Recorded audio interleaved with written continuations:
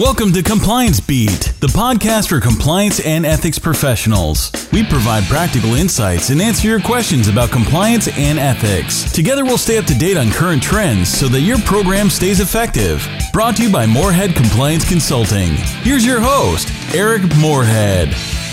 The question this time is, what does the new guidance from the Department of Justice, the Evaluation of Corporate Compliance Programs document, say about our board of directors? I've just done a series of 3 podcasts that went through the new document rather quickly, and now I want to go back, probably not every episode, but periodically go back and dissect some other questions that are particularly interesting. On the topic of directors, we have a webinar coming up on April 19th at high noon Central Time that is going to be about training your directors, your board of directors.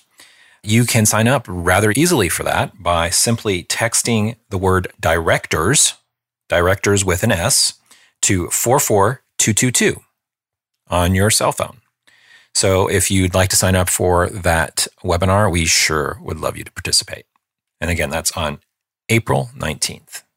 Also, in the meantime, please, if you haven't already, subscribe to this podcast. Please rank us, rate us. We certainly want to get your feedback. So, on the topic of directors and this new guidance, there are really 3 salient points that are made that I want to go over that I think are particularly interesting. They reinforce a lot of things that we've already known for a long time about training our board of directors, interaction with our board of directors, access to the board of directors. But I think it's particularly important, again, with a lot of the attention that we're paying to this new guidance and how that might impact how programs are going to be evaluated, to really parse this down a little bit more carefully and consider what the department, and particularly the fraud section, might be looking for here. The first thing that's mentioned, and this is all in Section 2 of the new Evaluation of Corporate Compliance Programs. There'll be a link to that resource in the show notes here. Under oversight, the first sentence is, what compliance expertise has been available on the board of directors? So I think on first blush, that may sound like what kind of compliance background or history or experience do the members of the board or for example, the audit committee of the board that has oversight over the program, what kind of experience do they personally have? But I think there's another way to look at this, and this is the important piece, I think. That expertise doesn't necessarily have to be something that they bring to the table when they first join the board of directors. That can be expertise that's developed. That's expertise that can be developed through training. Yet another good reason, along with the sentencing guidelines, which specify that you should train your board of directors, another good reason right here in this document to train your board and train them about their responsibilities, about specific risk topics, about the code of conduct of your organization, the salient big picture items. There are many things that you should be training your board about and that you can train your board about on a regular basis. And as I mentioned at the top here, if you want to listen to our webinar here in a couple of weeks, that's a good way to get some information on how you might do that. So to me, you certainly can go out and find people with previous compliance expertise. I'm happy to sit on a board if you need somebody on your board of directors. But I think that that's expertise that can be developed, that if you can show that you are providing the resources necessary for those directors to become experts, not only on the specific risks that your organization faces, but their responsibility as directors. That's a big piece that's often left out of the puzzle. So I think that first sentence is very illuminating, and it might seem kind of odd when you read it the first time saying, well, does that mean we need to have, ex-compliance officers on our board of directors? I don't think that's necessarily a bad thing depending on the circumstances, but I think it's much more broad than that. You can develop that expertise. The second sentence is interesting as well. Have the board of directors and or external auditors held executive or private sessions with the compliance and control functions? Well, this is a very traditional thing that we've been talking about for a long time now that comes out of the sentencing guideline standards as well as case law, Delaware corporate law in particular, that there ought to be access, that the people responsible for using the sentencing guideline terms, the day-to-day operation of the program need to have the ability to reach the board of directors. So to me, this is reinforcing that very standard line that we've been saying for a long time now. There needs to be regular contact. There needs to be access. The private session piece, I think, is important because if there's not a private session, if the board or the audit committee of the board is not having a private executive session with the compliance officer or the person or persons responsible for the compliance program, there is the potential for them to be influenced or intimidated or otherwise affected by, for instance, the general counsel or the chief auditor or someone else or a group of many other people being involved in a general session. So I think it's of particular importance to note this idea of having a private session. And that doesn't necessarily have to be at the quarterly meeting. Maybe that's a online or phone session that happens with the board of directors or the subcommittee on a regular basis as well. But just keep in mind that they do tease out this notion of having private sessions. The other very interesting thing, which is, I don't know whether it's necessarily new coming from the Department of Justice, but it's certainly interesting that it's included in this discussion, is they talk about the board of directors and or the external auditors.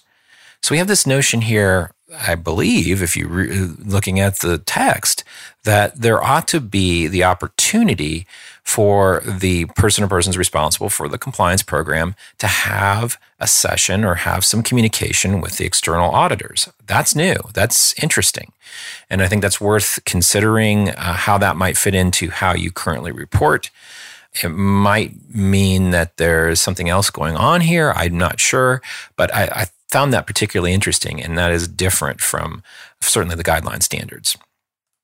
So I think it's worthwhile to consider how information, regular reporting from the compliance function is filtered to external auditors. Is there a process already in place? Does it get there in some other way?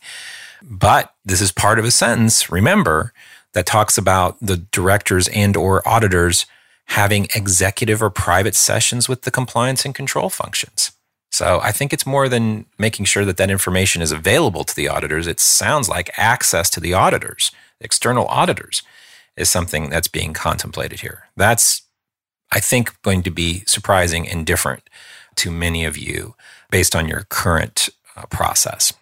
So the third item the third sentence here that's particularly interesting and gives us the guidance, the most recent, freshest guidance from the Department of Justice on what they expect from the board and that relationship is, what types of information have the board of directors and senior management examined in their exercise of oversight in the area in which misconduct occurred? So broadly speaking, they're asking about what kind of information gets to the board of directors.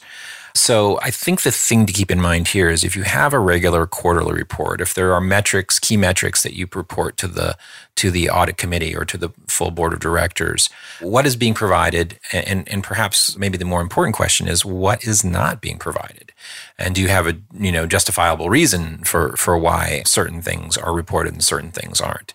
I think there are very good reasons why you don't just do a data dump to the board of directors, and that's not just in the case of compliance, but just generally speaking.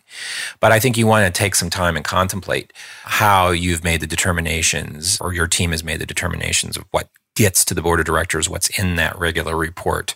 Perhaps there's some reporting that happens outside of the context of that quarterly meeting because there's a lot of information that has to be covered, not only on the topic of compliance during those meetings, and perhaps there is an opportunity for informal meetings, informal touch points, which I mentioned before, not only to have the opportunity to have private sessions and discuss topics, but also impart data and information and provide them background.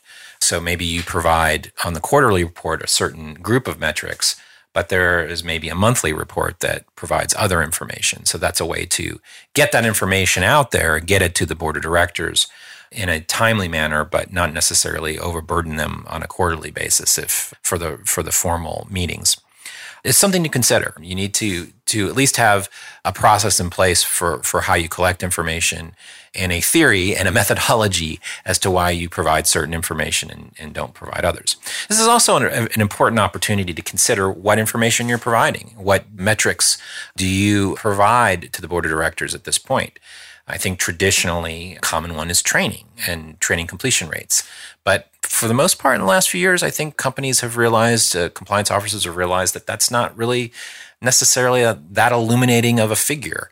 So this is an opportunity, given that this guidance has just come out, to maybe re-examine the data and information, particularly the metrics, the actual hard data that you're providing the board of directors, to consider whether it's really all that useful. And perhaps you could gather other information. If you're not gathering information now through surveys and other methodologies, maybe it's an opportunity to kind of reconfigure how you're gathering information. So take it as an opportunity to re-examine that completely. So those are the three key points under this oversight section, talking about the intersection with the board of directors.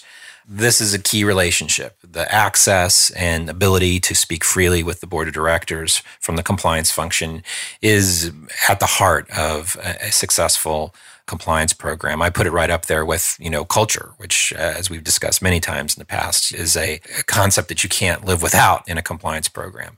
I think similarly true, you can't live without the compliance function having access to the governing authority, to the board of directors, to the audit committee of the board of directors. If that doesn't exist, if that's not a strong relationship, then there's going to be trouble down the road. So thanks for listening. Again, subscribe. Rate us on iTunes if you would, and we sure appreciate it. We've been pleased with the success so far of this podcast, and any suggestions that you have, reviews you'd like to make, we'd sure like to hear it. And once again, if you're interested in this topic about training the board of directors, just text the word directors with an S, to 44222, and you will be signed up for our webinar on April 19th at noon Central Time, 1 Eastern. The upshot this week is, when looking at the new guidance from the Department of Justice with regard to your board of directors, keep three things in mind. Expertise is important, and you get expertise through training. That private sessions and access are necessary, and that the board needs all the available information it can get so that it can exercise proper oversight. Today we have three questions with Jean-Marc Levy. Jean-Marc is the Chief Executive Officer of ComplySci, a provider of innovative risk management and compliance technology solutions used by over 800 global financial services firms to proactively identify risks and manage complex regulatory and compliance challenges. He is a recognized leader in the ethics and compliance industry, and prior to joining ComplySci, he was the president of LRN, a global leading provider of ethics and compliance solutions.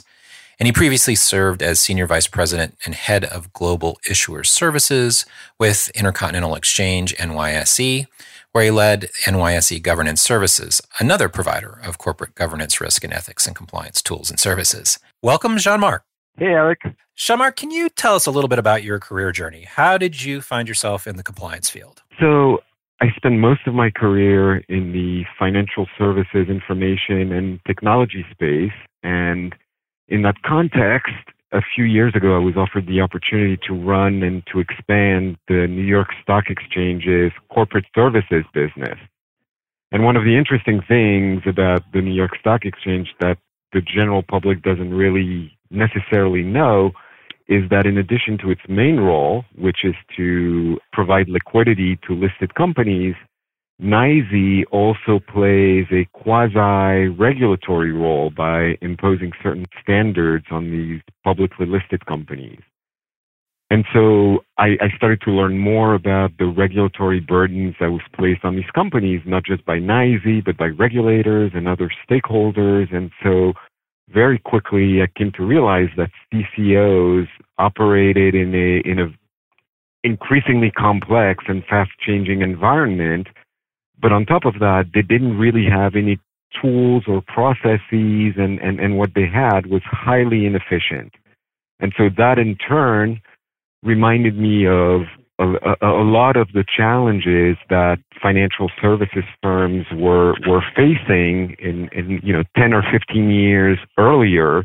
And that in turn gave rise to what I would call the fintech revolution and the rise of the fintech segment, which meant that the logical extension was that for people who were willing to understand compliance and and the way in which tools, data, and technology could make it more effective would be almost a blank slate, which was very exciting. And so I've been in the space ever since. You mentioned fintech, and one of the things that's been in the news, in the compliance news over the last year or so, is this notion that we've had tools that have been developing over the last few years, but there's also this notion of automation around compliance, particularly in the financial sector. I'm kind of curious, since you're right on the inside of that, I've heard some alarmist talk at some events where compliance officers have said, half of us aren't going to be here 5 years from now. Sitting in this room talking about compliance. I'm curious, as somebody who's right on the kind of leading edge of that tool development, what do you think? I think the rumors of their demise are greatly exaggerated. I think what the tools are actually doing, and the reason they're so valuable, is that they're taking a lot of processes that were probably fairly low value add for a compliance organization, and allowing the compliance professionals and the chief compliance officers to really focus on the much more strategic aspects of their roles.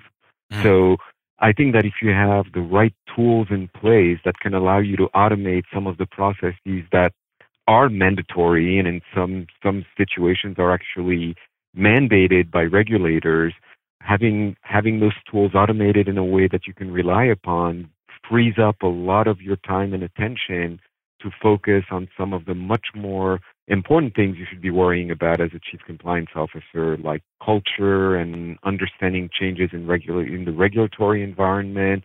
So I don't think that you're ever going to be replacing that with automation, but I think that automation allows you to create space and room for those professional and officers to become much more strategic partners for their organization.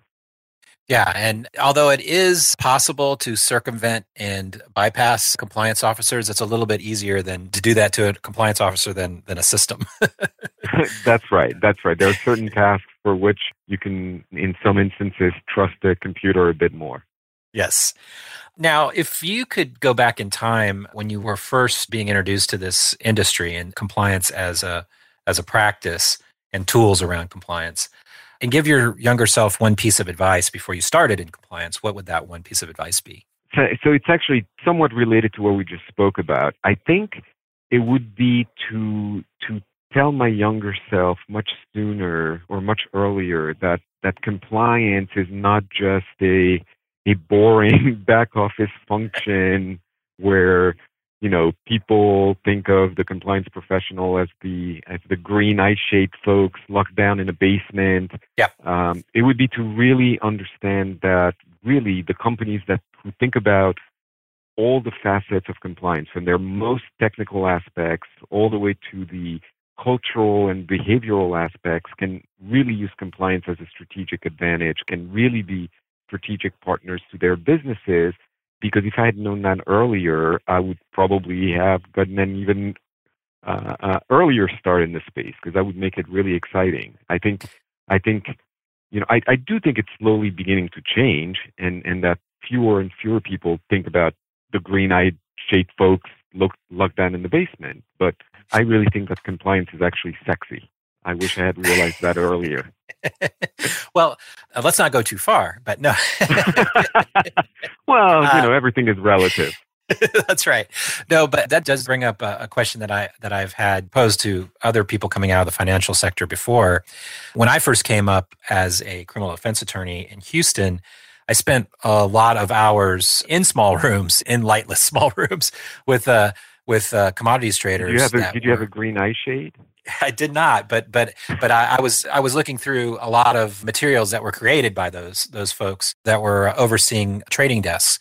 Do you think, my question is, do you think that because of the sort of traditional, maybe stereotypical adversarial relationship between the trading desk and compliance, that the perspective of collaboration in the financial sector between compliance and the rest of the organization is a harder nut to crack? I think it will always be to some extent. But again, at the risk of sounding like a broken record, that's also one of the areas where automation and streamlining of processes and making things easier for the traders and the financial professionals who look at compliance really as the department that slows us down and that keeps us from doing what we need to do. If you can make it easier for them, if you can show them that compliance is not just a place that comes to you to slow you down, but actually can provide you with the tool to do some of the things that are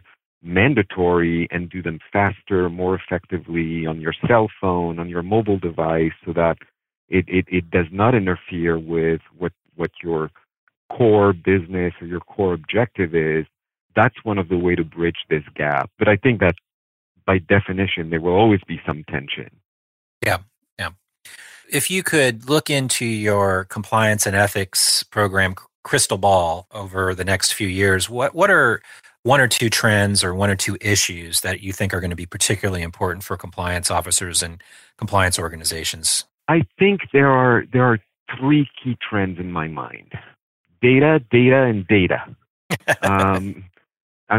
Seriously, I think chief compliance officers are increasingly being asked to not simply be reactive or to just be monitors of compliance after the fact, but to proactively identify and anticipate risk. And so one of the things that I think is just starting to happen but I think is going to accelerate very quickly is that with increasing access to vast amounts of data that can be made to work together and different data sets that you can combine that you were never able to combine before in order to extract insights about patterns and behaviors, I think that one of the key trends that we're going to be seeing is that companies and vendors and compliance departments who become really good at using data in a way to not just monitor and watch, but to provide insights and almost have some predictive power on risk issues and risk management in their organizations are going to be the winners in the next generation of compliance technology and compliance services. I think we're going to see that accelerate dramatically over the coming years. Yeah, I totally agree about the notion of organizations having to figure out a way to use predictive data. I think there's two kind of things that are pushing this. Number one is it's been hard for compliance organizations for a long time to justify their existence as a revenue negative aspect of the organization. To have the predictive capability to say, look, here's what the weather ahead looks like, and this is why we need budget to address it.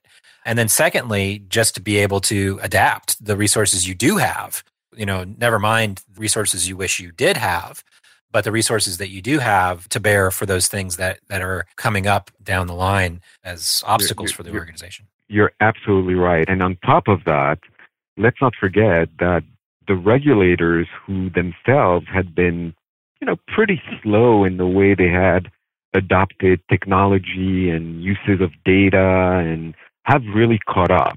And they've invested a ton in tools, in data analytics, in, when the SEC comes to conduct an examination of your business, they now have access to a number of tools, databases, and analytical resources that you could never even have imagined 5 years ago. And so if your own business cannot at least meet that bar and match them, then you're exposed as a chief compliance officer. Yeah, it's a new world. And if you're going to have a risk-based approach, as we now know that those words have been ringing in our ears for a couple of years now from our friends in DC, if you're going to have a risk-based approach, then you have to approach it as any other risk professional would and use data to make sure you know what those risks are. Jean-Marc, I can't thank you enough for taking a few minutes to answer our 3 questions today. It's my pleasure, Eric. Always nice talking with you. Thanks for listening to Compliance Beat. Check out our website, compliancebeat.com. This podcast is brought to you by Morehead Compliance Consulting. Be sure to check us out at moreheadconsulting.com.